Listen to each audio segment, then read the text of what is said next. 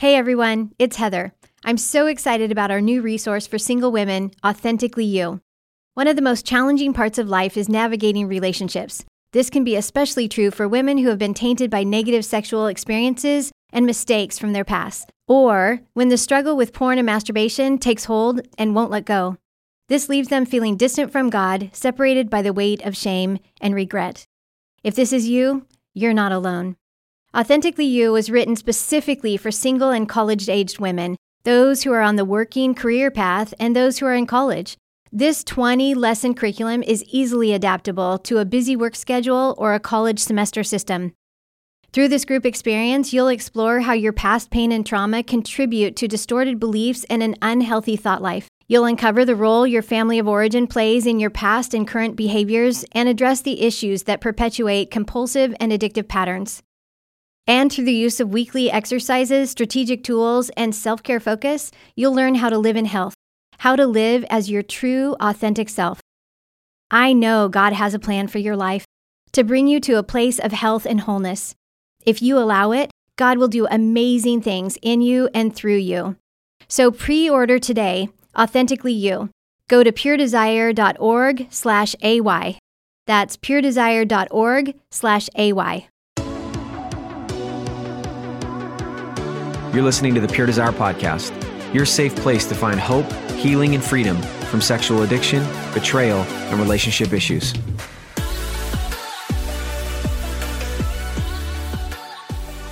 Hello. I am your host, Trevor Windsor, and you are listening to episode 105 of the Pure Desire Podcast. I am here with my co-host, as always, Nick Stumbo. 4! We recently had the Pure Desire golf tournament, sadly, I heard that word quite a bit from my group after I would swing. Oh, no. I didn't get to say it much myself, but you know what kind of day you're having when that word is echoing frequently from your group. So, but it does bring up a question. Do you know why we yell 4? I was just thinking about it. I don't know. It's a good question. I don't know either. I don't. I'm sure that there's someone, please, listener, if you're listening to this. Someone send in, because I assume it's not F-O-U-R that we yell F-O-R-E. Nope, that's right. Yep. But I don't know what that means. Why don't we say heads, watch out? I don't know. I don't know. There's a simplicity to just 4 yelling that. That was a great time. We had a great time at the golf tournament. I feel bad for everyone who heard that word a lot. We did have a great time, but we appreciate everybody that came out to that, everybody that came in support of the ministry. We're hopeful to do it again soon. So, listen, you listener, today we are talking about a pretty interesting topic. We sat down with one of our founders, Diane Roberts, and talked about soul ties. Yeah, and I think this topic is one of those things that can kind of be more subtle. It can be playing off in the background of our lives or our thinking, and we may not realize what a significant impact it's having in our lives and in our current relationship, particularly if we're married. And so I hope that's what a lot of our listeners get out of today, is really recognizing soul ties and seeing that it's not just something that needs to disappear into the background, but something we need to take time and deal with. Yeah, absolutely. We really enjoyed our time with Diane, so please strap in, ready for this episode. Enjoy it. Diane, thanks for being here. We're really excited you're here this morning. Thank you. It's exciting to talk about this topic. Yes. So the topic we are talking about today is soul ties. Now, first off, we're just going to start with this. I did not grow up in a culture where soul ties was language that was used. And I think that there are a lot of people that listen to our podcast that may be in the same position where soul ties sounds, I think sometimes you hear that language and you think, oh, that's just something that charismatic churches believe in or something like that. And so really what we want to do is really define it. So great. Please, even for me a little bit, will you define what a soul tie is? Okay. I'm going to start by just sharing it's true that many churches do not understand what soul ties are. I've been fortunate enough to be raised in a church where for the last 30 years I've ministered in this area, and there are a lot of churches now who have a healing emphasis. They're not necessarily charismatic, but they have a healing emphasis where they talk about inner prayer, and so I think it's becoming more of a common knowledge. And one of the things I think it's helpful to define soul ties in light of what Scripture says. Mm-hmm. Because no place in Scripture will you find the word soul ties. Yes. It's like the word Trinity. Mm-hmm. No place in Scripture do you find the word Trinity. The early church coined that word to define the one God with three, that manifests itself in three persons. Yep. And so we find evidence of the Trinity through Scripture. I think a great example would be Luke chapter 3, where you see all three, the Father, the Son, and the Holy Spirit. You see Jesus being baptized in the River Jordan. Right. So he is submitting. He's actually walking out what his calling is. He's submitting to the Father. You hear the heavens open. Scripture says the heavens open up. Right. And that God says, "This is my beloved Son." Mm-hmm. And as Jesus is coming out of the water, the dove, which represents the Holy Spirit, comes upon him, and he's filled with the Holy Spirit. So that's one Scripture that gives evidence to the Trinity, Sure. but doesn't name the Trinity. Can you come up with some other Scriptures that indicate that the Trinity is She's putting us on the a spot, concept? Nick. Yes, She's putting us on the spot. absolutely. Yeah, we didn't know there was going to be a theology quiz this morning. It's a good thing. It's a good thing we've gone to some seminary. You have a seminary degree, Sure. so she's putting it to the test. Well, Diane took probably the most common one. I know there are a number of Paul's letters, and I don't have a specific reference in front of me, but a number of his letters where in his benediction or his closing, he will reference all three persons of the Trinity, which if it doesn't exist, it would be a very unique way for him to end. But he'll say, may the love of God and the grace of Christ and the fellowship of the Holy Spirit be with you all. So clear that even from the very beginning, the early church saw God as existing in those three persons, completely united in one and yet different. And so I think it's kind of like that idea of soul ties, that there's evidence, there's our experience that says there is something here, even though we don't see it named in the Bible. Sure. We can make it a major component of what we understand and believe. Okay. I think of the Scripture, too, where Jesus says, "If you've seen me, you've seen the Father." Right. So they're the same, but they're different. Sure. And again, it's evidenced in Scripture. So what I wanted to do this morning is kind of take you through the Scripture and how did soul ties begin? It began in Genesis. Mm-hmm. From the very beginning, we see the evidence. Again, it's not named, Right. but we see the evidence of soul ties.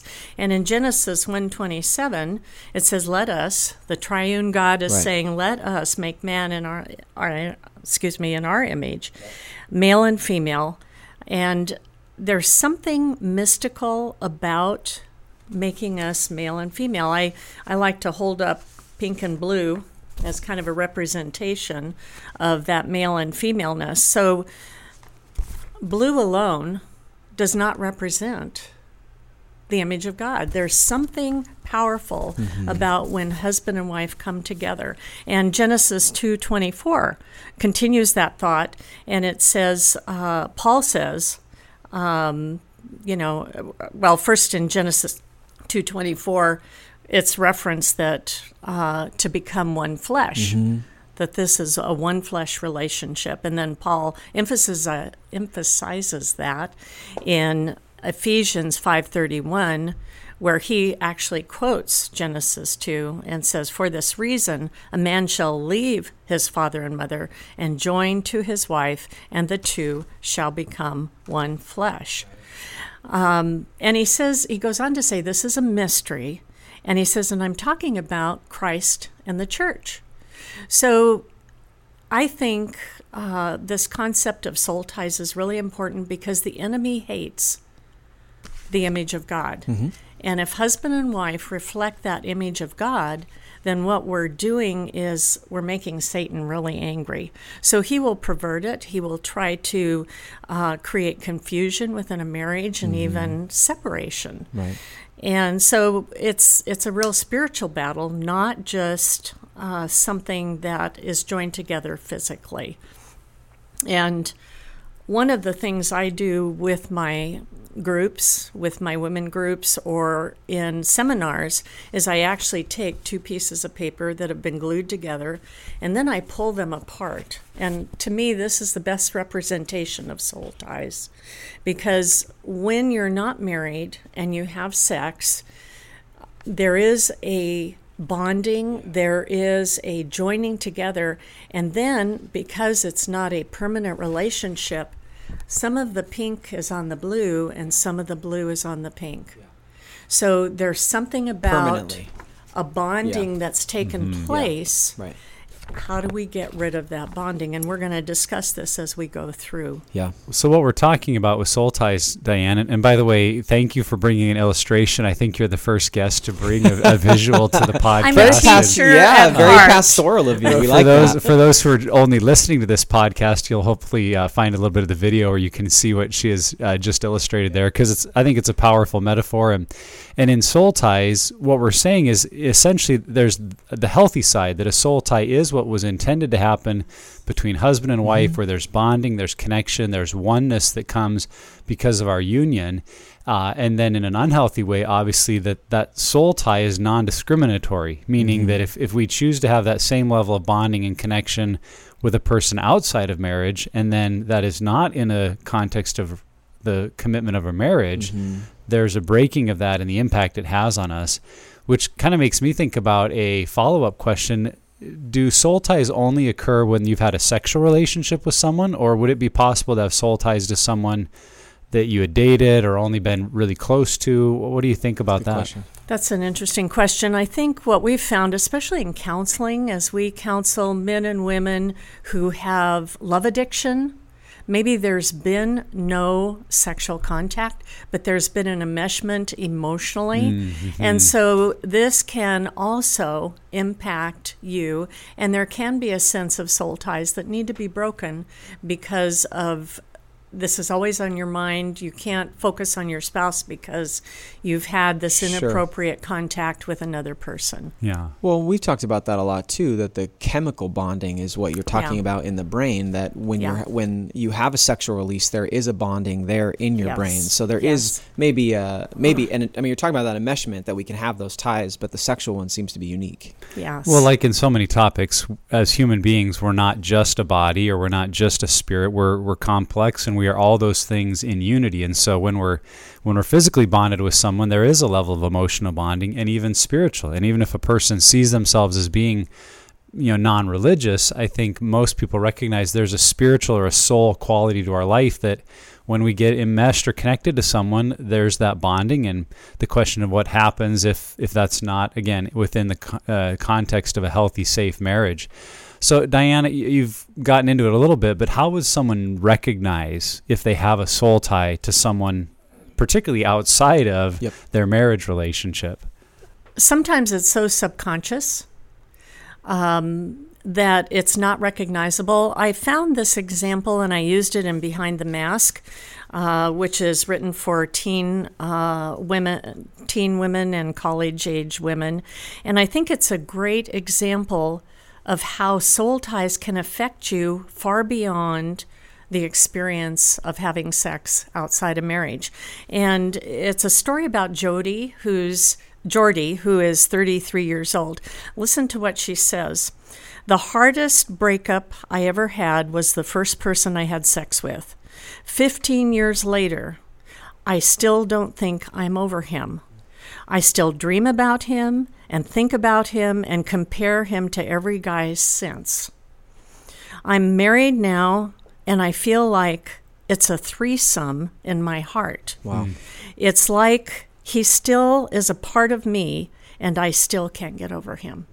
So I think when you have those feelings that, remember, your limbic system captures experiences. Yeah. And when you have those experiences, God says we have to renew our mind. And part of the renewing of the mind is dealing with those soul ties. Yeah. And you brought up an interesting statement about the brain. And as you've talked about in previous segments, the chemical that women have, in other words, when they're really thinking about that person they want to be with and everything, oxytocin is released in the brain, and that's that desire to bond. And so you have those chemicals going on in women. And then in men, you have testosterone and vasopressin, which helps them to feel territorial and protective. And so you've got a lot of chemicals going on that reinforce some of those emotional things that you're feeling. And as I said, there can be emotional ties that need to be broken too, not just physical ties. Yeah. So, Diane, I think of that illustration you just gave, that someone might listen to it and say, oh, well, I never think of past boyfriends, or I'm never thinking about a past girlfriend, so I must not have soul ties. What would you say to a person that, has maybe in their history been enmeshed with a lot of people, been sexually active with people, but says, oh, it doesn't affect me because I don't think about them? Would you encourage them to consider that they may still have soul ties to those people from their past? Absolutely. And as we get into the scriptures, I think we'll understand how that can actually be a barrier for real intimacy. So many of the couples that we counsel say, it's really hard to be intimate. And they don't even realize that this could be a component to the lack of intimacy. Mm-hmm. So one of the things that will help us to understand soul ties a little bit better is as we look at 1 Corinthians 6:15. And again, all of this is in our workbook, so that's why I'm so thankful that we've kind of unpacked that in the workbooks, but this will help make it a little more clear. But the power of soul ties is summed up in 1 Corinthians chapter 6. And listen to what it says. This is Paul speaking. Do you not know that your bodies are members of Christ himself? Shall I then take the member of Christ and unify it with a prostitute? Never. Do you not know that he who unites himself with a prostitute is one with her in body, or him in body? So any infidelity, you're connecting yourself. And he goes on to quote the scripture that we've already stated, because scripture says that the two shall become one flesh, but he who unites himself with the Lord is one with him in spirit. So what this says to me is that not only can it disrupt the intimacy that we have with our spouse, but it can disrupt that intimacy with God, because there's still, until we renounce this, there's still that sense of something being attached to us because of the bonding that takes place. And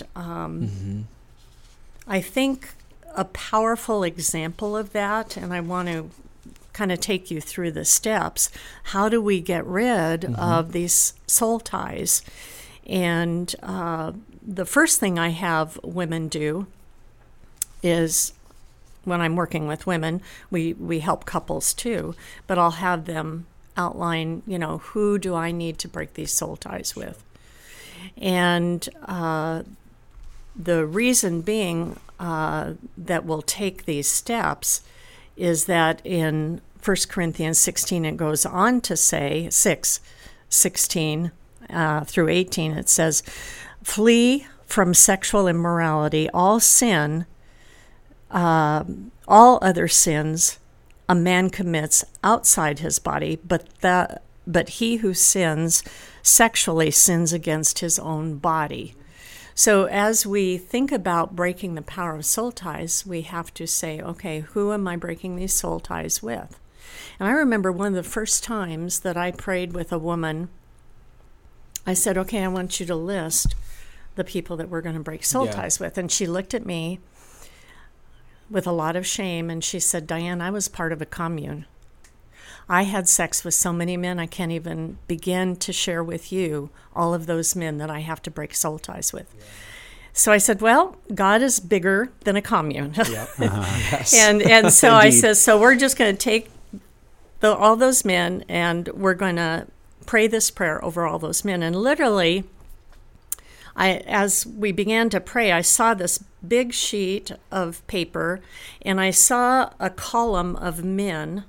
And, Facebook wasn't there then, but it was like a silhouette that you see when people don't put their pictures out there. You see kind of a vague silhouette. Yeah. And so I saw all these silhouettes on one side, and then I saw her on the other side of that page.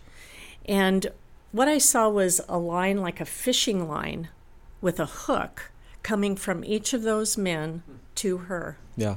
And as we began to pray and cut the power of those soul ties, literally it was like I saw this big pair of scissors. So it had to come from heaven because they were giant.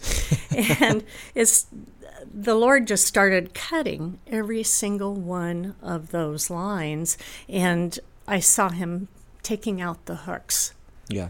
And I think the reason the Lord gave me that picture was she really needed to know that he was taking care of it, that he was big enough to take care of a situation like that. I think we want to get to those steps in just a minute here, kind of the healing side. But before we go into the how to break soul ties, let's talk a little more. I think we're talking here about why it's important to address these things. And for some who are listening that this is new to them, I hope what they're catching is how we were made for intimacy. We were made for, as we talk about at Pure Desire, we were made to be fully known and fully loved. Yep. And there's a real sense in which if that bonding has occurred with other people that are no longer in our lives, we will be guarded in our intimacy. We will be kind of closed off from the ability to be fully known in a marriage relationship. Yep. And so we want to just maybe take seriously the impact that has in our lives. And we've talked a lot about some scripture here in the spiritual side, but one of the things Trevor kind of mentioned a minute ago,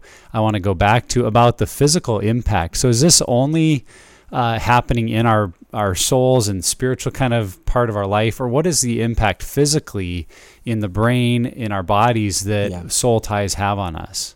Okay, I already shared that the chemicals affect us. And I think when we think about the limbic system, remember it highlights experiences. So in order to deal with, and the limbic system is your heart, your will, your emotions, the place you're able to put brakes on. So God doesn't come down and take out our brain and give us a new one. Yeah. That would be nice. Yeah. Then we wouldn't have all those memories. Mm-hmm. We wouldn't have to deal with all of those things in the past. But what he does is he says in Romans 12:2, don't be conformed to this world, but be transformed by the renewing of the mind.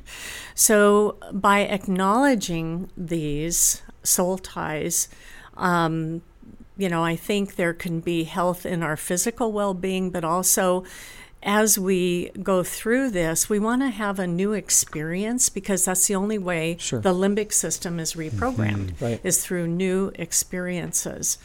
And I think it's, we have this in all our materials, even in the materials for those that have been betrayed. Mm-hmm. And what we found in counseling, and I'm sure you found it in small groups too, is that as women go through this information about soul ties, they realize, oh my gosh, well, I was promiscuous when I was single. I don't have that problem now. Right. But they start seeing that there might be something interrupting the intimacy that I want with my husband. And some women who have been sexually abused. There are unintentional soul ties. Yeah. They didn't do anything to create those soul ties. Which will affect every relationship they have for the rest of their life. Yeah. So I think for those women that have been abused, or men who have been sexually abused, that going through these steps, you would change it a little bit because you're not you were perpetrated upon. Sure. You're the victim. But to say, I am going to disconnect from this person, I am going to break the power of those soul ties because I want to be fully intimate with my spouse. Right. So I think it has a lot of ramifications, both physically, mentally, emotionally.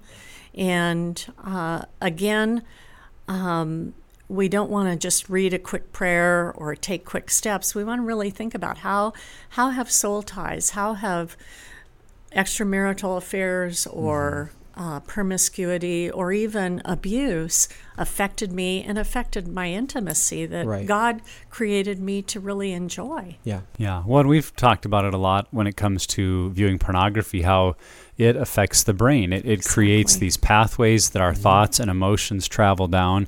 And because those pathways exist, to have the kind of authentic relationship we want with our spouse is more difficult, is challenged. And same thing, what I hear you saying with soul ties, Diane, is that there's an actual impact on the brain. There are ways of thinking, there are emotions we're experiencing that actually can detract from or pull us away from the kind of relationship we want to have in a marriage. And so, yes, we're dealing with the spiritual side, the soul side, but also the ways of thinking, how our brain is behaving. And if we want to have health, we're going to have to address those things. And it's not just about, well, I don't contact them anymore, Right. but doing some deeper soul work to really find the kind of health and freedom that we're looking for. Exactly. So let's go back to then where you kind of started going with how we really deal with these soul ties. And you talked about the lady that you were working with and started Yes. praying, and that beautiful illustration.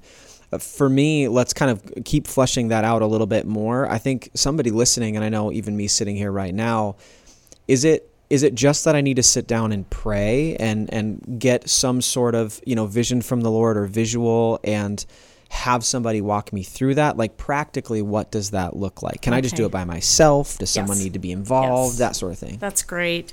I'm going to give a few suggestions, but the Please. basics, and you brought up a good point that I want to get back to, but the basics are that, and again, in our materials, there are 4 areas that need to be taken care of, 4 steps, important steps before there's even a prayer. Yeah. And those 4 steps, first, asking for forgiveness because I've sinned against God. Now, this could apply to any scripture, Yeah. any sin, Sure. because we all sin and fall short. Yeah. So that's the first thing I have to do is recognize, okay, I've sinned against God, because He has put out the parameters that will help me walk in health. Yeah. And when I go counter to that, then it's really important that I acknowledge that. Got it. But the other steps are different. And again, many times you'll hear a pastor say, well, all sin is sin, and it's all the same. Well, the scripture, though, when it says, but I've sinned against my body, all other sin is outside the body. Right. It's unique. So it is unique in that. It's not, I don't want to make it a more shaming issue, Totally. but to recognize that something mystical has taken place, because, Paul says there's a mystery here. Yeah. That it's hard to understand, but somehow there's that bonding that's taken place. So the second step would be to ask for forgiveness for sinning against my own body. Because if I have sinned with another person, I've done something to my blue body. on the pink, right? And so I want to acknowledge that, and that goes back to the scripture, 1 Corinthians 6:18. The third step would be the fact that if I've sinned against my own body, I've sinned against somebody else's body. Yeah. So I need to acknowledge Reconcile that relationship if possible. Most you can't, because at least most of our clients, this was way in their teen years. We're counseling them in their 30s and 40s. Sure. They have no relationship. So is it then reaching out to some degree and apologizing, asking for forgiveness? Is it writing a letter to that person? Like, what does that look like? We've had some clients do that, that realize that, especially if there were family relationships and they were inappropriate, sometimes that can be another step. But I think the first step is taking care of me and my personal sin and how I'm going to respond. So, but that's a good statement to think about. Do I need to reach out if I still know that person? And sometimes if it's been in a marriage relationship, and the wife will say, I don't want you ever getting in touch with that other person. So you have to be that's understandable. considerate of what that so. But sometimes if they both know the person, sometimes the wife says, we need to go together. Yeah. I think it's an area you need to be discerning, because if Yeah. it is someone from your past you haven't contacted in a long time, opening that door, Yes. even for the right reason of Yes. maybe offering an apology or asking forgiveness, may open a door to a relationship or something unhealthy that you don't isn't want. needed. And No. so I think what you're talking about, Diane, it really does start with our recognition before God of what we've done and how it's harmed others, and dealing with that with Him. And then if appropriate, and I would say with the advice or counsel of a mentor or group members or a Yeah. spouse that Yes. says, Yes. I think here's an area where it would be appropriate to seek that person's Right. forgiveness, then it may be appropriate. But what I hear you saying is really the work is for us just to recognize these things and bring them to the Lord and ask for His help in Yes. removing them from our life. Yeah, and realizing the dynamics. It's like, it's not just a flat surface of, okay, I ask for forgiveness for this. I've implicated my body, somebody else's body, and the fourth step is asking forgiveness from your spouse. Because even if it was a long time ago and now you're married, it's disrupted your intimacy in some way or form. Whether you see it or not. Yeah. Yeah. And so to acknowledge that, and again, that's why we put the information in the spouse's material, because they need to know that this is far reaching. And as I mentioned, many of the women that go through this realize, oh my gosh, I need to deal with soul ties too. So, those would be the 4 steps. Yeah. And for even singles, I think it's important, even though they're not married, to be prepared when they do get married, because I think it's important that your spouse knows. They don't have to know the details of your past, but they need to know if there's been infidelity. I need to apologize to you because I brought this into the marriage, and I'm wanting to renounce it and break soul ties, or I already have, but I want you to know that I want to be just, my body is for you and no one else. So we're starting with a clean sheet for singles. Yeah. So talk a little bit more about the role of the spouse, because I'm guessing that for some listeners, as they hear this, they're thinking, well, I have a past, he has a past, or she has a past, and we kind of both know that, but it's like, what's the point of dredging that up? Or like, we just left that in the past, and she doesn't need to know, or he doesn't need to know. So what's the role of the spouse in breaking soul ties or in their awareness, particularly if someone feels like, that's all my past stuff, and wouldn't it be better just to leave it in the past? I think you'd be surprised at how many women that I've counseled said, I knew that he was sexual with other women, but sometimes I feel like there's more in bed than just the two of us. So it's that impact that they're feeling or sensing, and really wanting that deep intimacy. It's really important to take these steps. And I love the prayer. It's in the 7 Pillars for Men. And it says, Father, you've heard my confession, asking for forgiveness in these 4 areas. Thank you that you forgive my sin. You've cleansed me from all unrighteousness because of the blood of Christ and my repentance. And now I ask that you break sexual, emotional, and physical soul ties. And I love this part. I declare the enemy no longer has a hook in me, and that and this part, even if there's just emotional connection, I love this. It says, Jesus, I release my heart tie to that person. In other words, whatever kind of connection I've had, I release it to that person so it no longer is attached to me. I want to be free from that. And thank you for the freedom and the cleansing. So that's kind of just a generic prayer that you can pray, or you can personalize it. But one of the things you said, how can you make it real? And this is a suggestion that we came up with a number of years ago for couples who are really struggling with this and want kind of a clean slate. And I think about the sacraments when, our church takes communion once a month. And it's a representation of something that's happened in the spirit. Right. And what God has done for us. So you actually take the bread and the wine as a representation. So what we recommend to couples is that they get a bowl of water, they put some red food coloring in, and they get in the shower together and begin to wash each other with this. And even put some of that water, we've mentioned that the brain is affected. Sure. So even to say, God, you even cover the way I think and what's happened to my mind by your blood. Yeah. And so it can be kind of a new beginning for couples. The scripture I think about, and it talks about husbands doing this, but I think we can do it with each other, is in Ephesians chapter 5, where it says, husbands, sanctify and cleanse her with the washing of the water by the word. So literally what you're doing is washing each other, and it becomes more than just a ritual of saying these things. And I think even a single person can do that. Sure.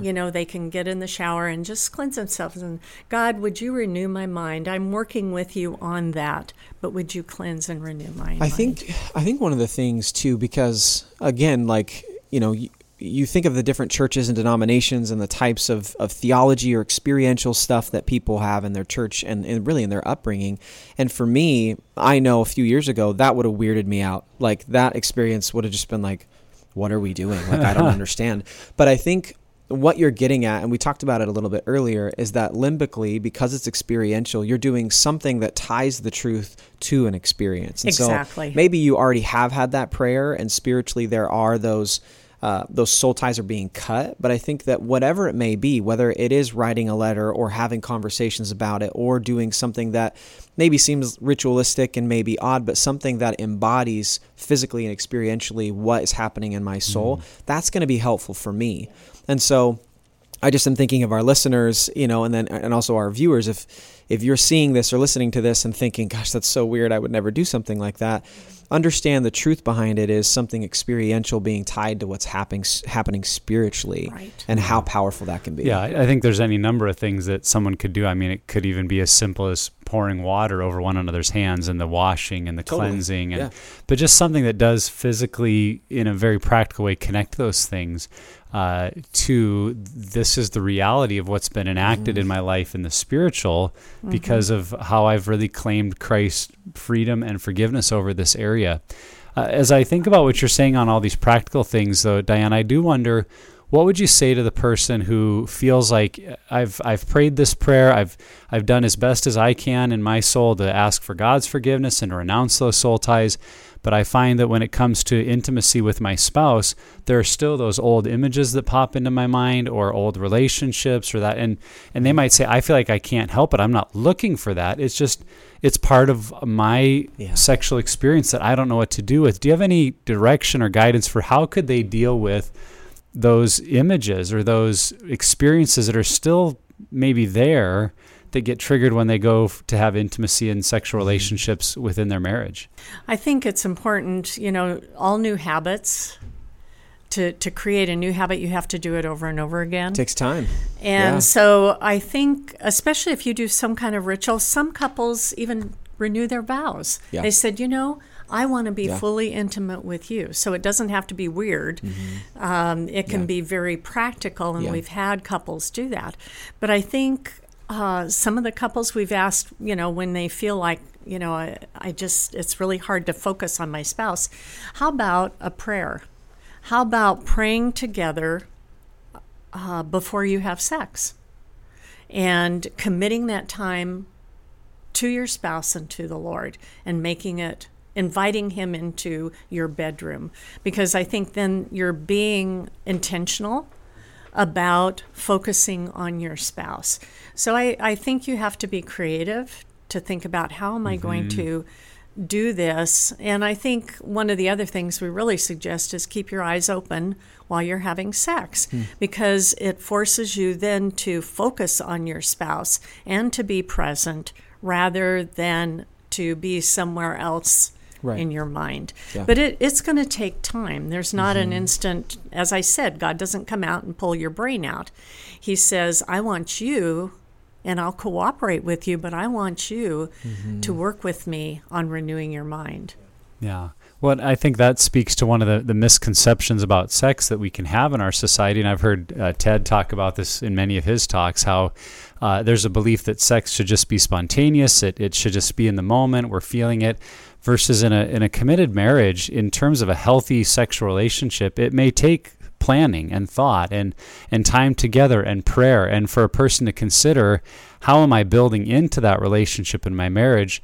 Because I'm not just waiting for it to be spontaneous and then maybe some of those old images or thoughts are coming back, but rather be more proactive to think about how could I prepare myself, how could my spouse and I prepare together to have the kind of relationship we want to have in our bedroom, and not just buy into that cultural belief that, it'll be spontaneous, it'll be great, and waiting for it to change, almost like magical thinking. Right. It'll just be different because I want it to be different. Like, well, it'll probably be different if you plan and prepare for it to be the kind of experience you want it to be.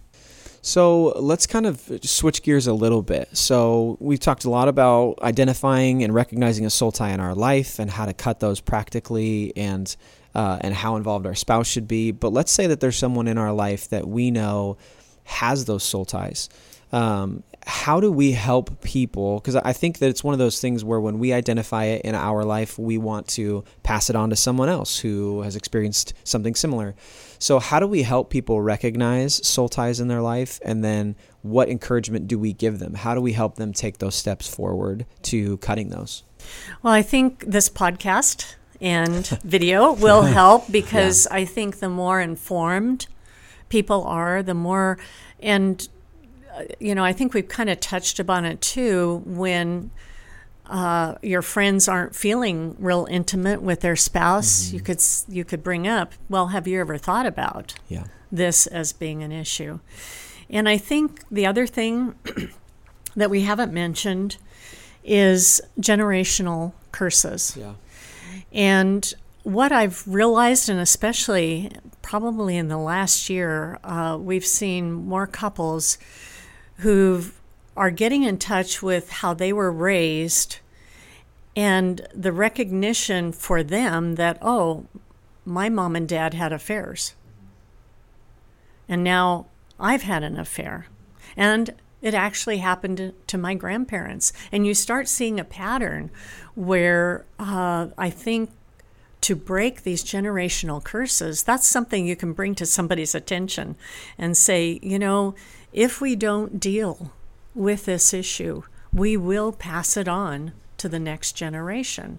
And Exodus 25, that's the bad news. It goes to the third and fourth generation. But the good news is that the blessing goes to the 1,000th, so the blessing is more powerful than the curse.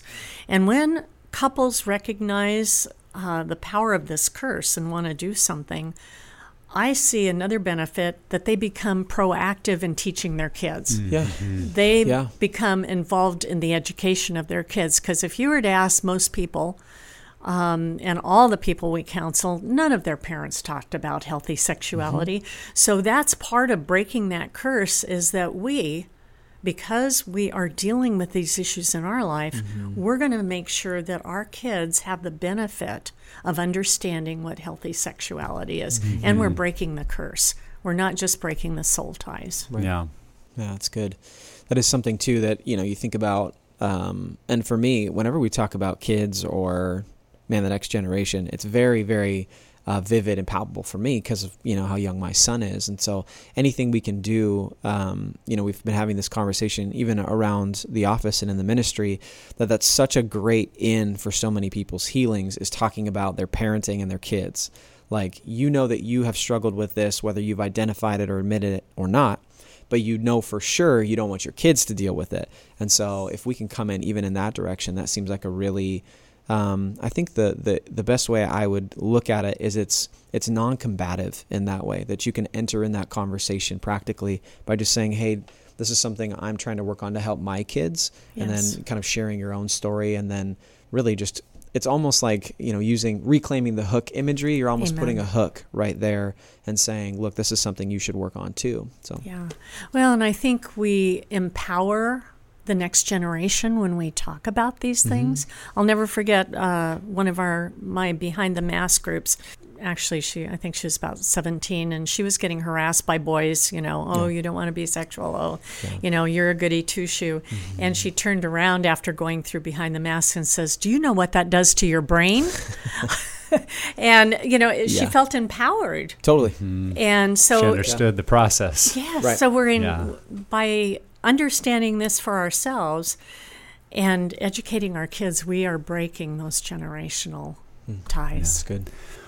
Well, and we've talked about this on a lot of podcasts, that we can't force someone else to change. We can't make anyone do something. That the best hope we have of creating change in someone else is to be working on ourselves. And so I think when it comes to that question with our spouse, if we fear or feel that our spouse has some soul ties that they're either not addressing or not willing to, I think we first say, have I completely and fully dealt with those things in my own life? And am I being authentic and honest to deal with those as best as I can?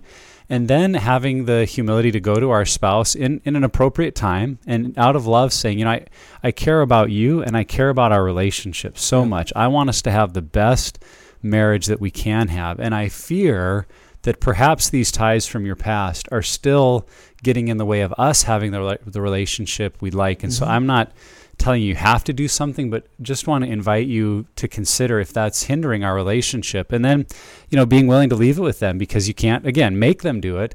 But I think if you're able to express your heart from a place where you have dealt with your own ties as much as possible, it'll at least create an open conversation where your spouse might begin to lean in as well and deal with some of their issues. Yeah. So Diane, we've talked a lot about soul ties in the context of an individual and their prayer, their relationship with God, the relationship with their spouse, and we've hit on groups a little bit, but let's talk more about that. What is the purpose or value of someone addressing soul ties as part of a 7 Pillars group for men, or a Betrayal and Beyond group for women, or Unraveled for women? What's the power of community in this process? Is that necessary? Yes. Or is it something that is just okay to do on my own or with my spouse? Well, I think the power of these groups is that you realize you're not alone. And it'll resonate with you when you realize, other people are having a hard time with intimacy. So this kind of helps explain. It's not the full thing. Sure. We have our family of origin issues, our attachment issues, but this is one of those pieces that help bring into perspective one of those things that could be holding me back.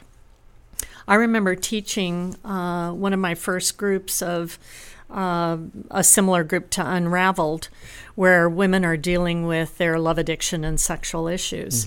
And this gal named Sue had gone through breaking of soul ties because she had been promiscuous all during her teen years. She's now 28, not married, but is still struggling with these relationships. So she broke the soul ties, and then she took it a step farther with her group.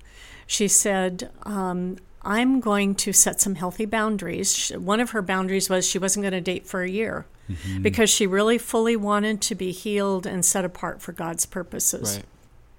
So when she did start dating, she said, I want you, or I'm going to call you before every date, and I'm going to go through my list of boundaries. And when I come in for my curfew at 12, right. I want one of you or a couple of you to hold me accountable. Right. And, of course, the group, because they're there for that person, they'll stay up to 12. Or they'll set their alarm and call that person at 12. So the power of the group is really amazing. And I asked Sue, I said, is it hard and humbling? I mean, you're an adult. You're 28 years old. Is it hard to have your group hold you accountable? And she said, oh, Diane, not at all. She said, I was raised in a family where they didn't care who I was with, where I went, or what I did. Right. And to have sisters in Christ who are coming alongside of me saying, we care enough, we'll stay up till 12. Yeah. Because we love you, and we want you to walk in the health that you know Jesus has set aside for you. So groups are not only empowering, but they're so supportive, and they can help us to walk in the way that we want to walk. Yeah. Well, I mean, anything, that's really cool. Anything in life is done in health is done better with a community. Yes. I mean, you just think about, we talked about scripture a lot in this episode, just understanding that God didn't set up, like he set up a church, which is a bunch of families and a bunch of individuals that come together and are a family in and of itself. So, I mean, I know for me, you're right on with the shame stuff, with the feeling like I'm the only one. Being in these groups helps with that. And then also it's cool because when you see other people get healthy and break those ties, it helps motivate you to continue on in your health and to keep moving forward. And also it's much more convincing when a group of 6 or 7 people are getting healthy together, when someone's like, I don't know if I want to do this, and it's just one person's opinion versus, no, actually we've had like 48 people go through this group and experience this. It's also just, I'm thinking of the church and how people maybe respond to it. It's helpful when you see a group of people getting healthy together. It's much more inviting than just one person and potentially their only perspective. Yeah, I think about, I just had the honor of doing a wedding for a friend, and there's always the welcome part where I thank people for coming and acknowledge that, your presence here is more than just attending an event, that you're essentially pledging your support to this couple, to walk with them, to pray for them, to encourage them, because marriage, though it is between a husband and wife, I really see it as a community event. And I think about Soul Ties, there's some of that same value of, yes, it's work I do, it's work my spouse and I might do together, but within a community of people that encourage and support and walk alongside, there's just more power when we're in community. There's more accountability that helps us. And so I think if you are listening to this and not in a group and have maybe hemmed and hawed about, why would I need one? Maybe this is one of those issues you would see, boy, if I can work through these past relationships in health with others, it's going to mean a lot more than just doing it on my own. Yeah. Diane, this was great. We really appreciate you coming and sitting down with us and talking to us about it and helping people like me who this language seems foreign help better understand it. And I'm thankful that it has a practical edge to it now, where I can understand that it's something that affects more than just a spiritual or mystical, which in some ways can seem weird type of area of my life, but that this can really play out in a lot of relationships. So thanks for your time. Well, thanks for having me. Yeah, absolutely. Thank you for listening to the Pure Desire podcast. If you like what you're hearing and want to keep up with the podcast, please subscribe, download, and share. You can also rate and review our podcast. The more reviews we get, the easier it is for others to find the podcast. If you'd like to support the message of hope and healing in developing sexual integrity, go to puredesire.org/give. And for more information about the ministry, check out our website, puredesire.org. And you can also follow us on social media, @PureDesirePDMI. Once again, that's @PureDesirePDMI. We'll see you next time.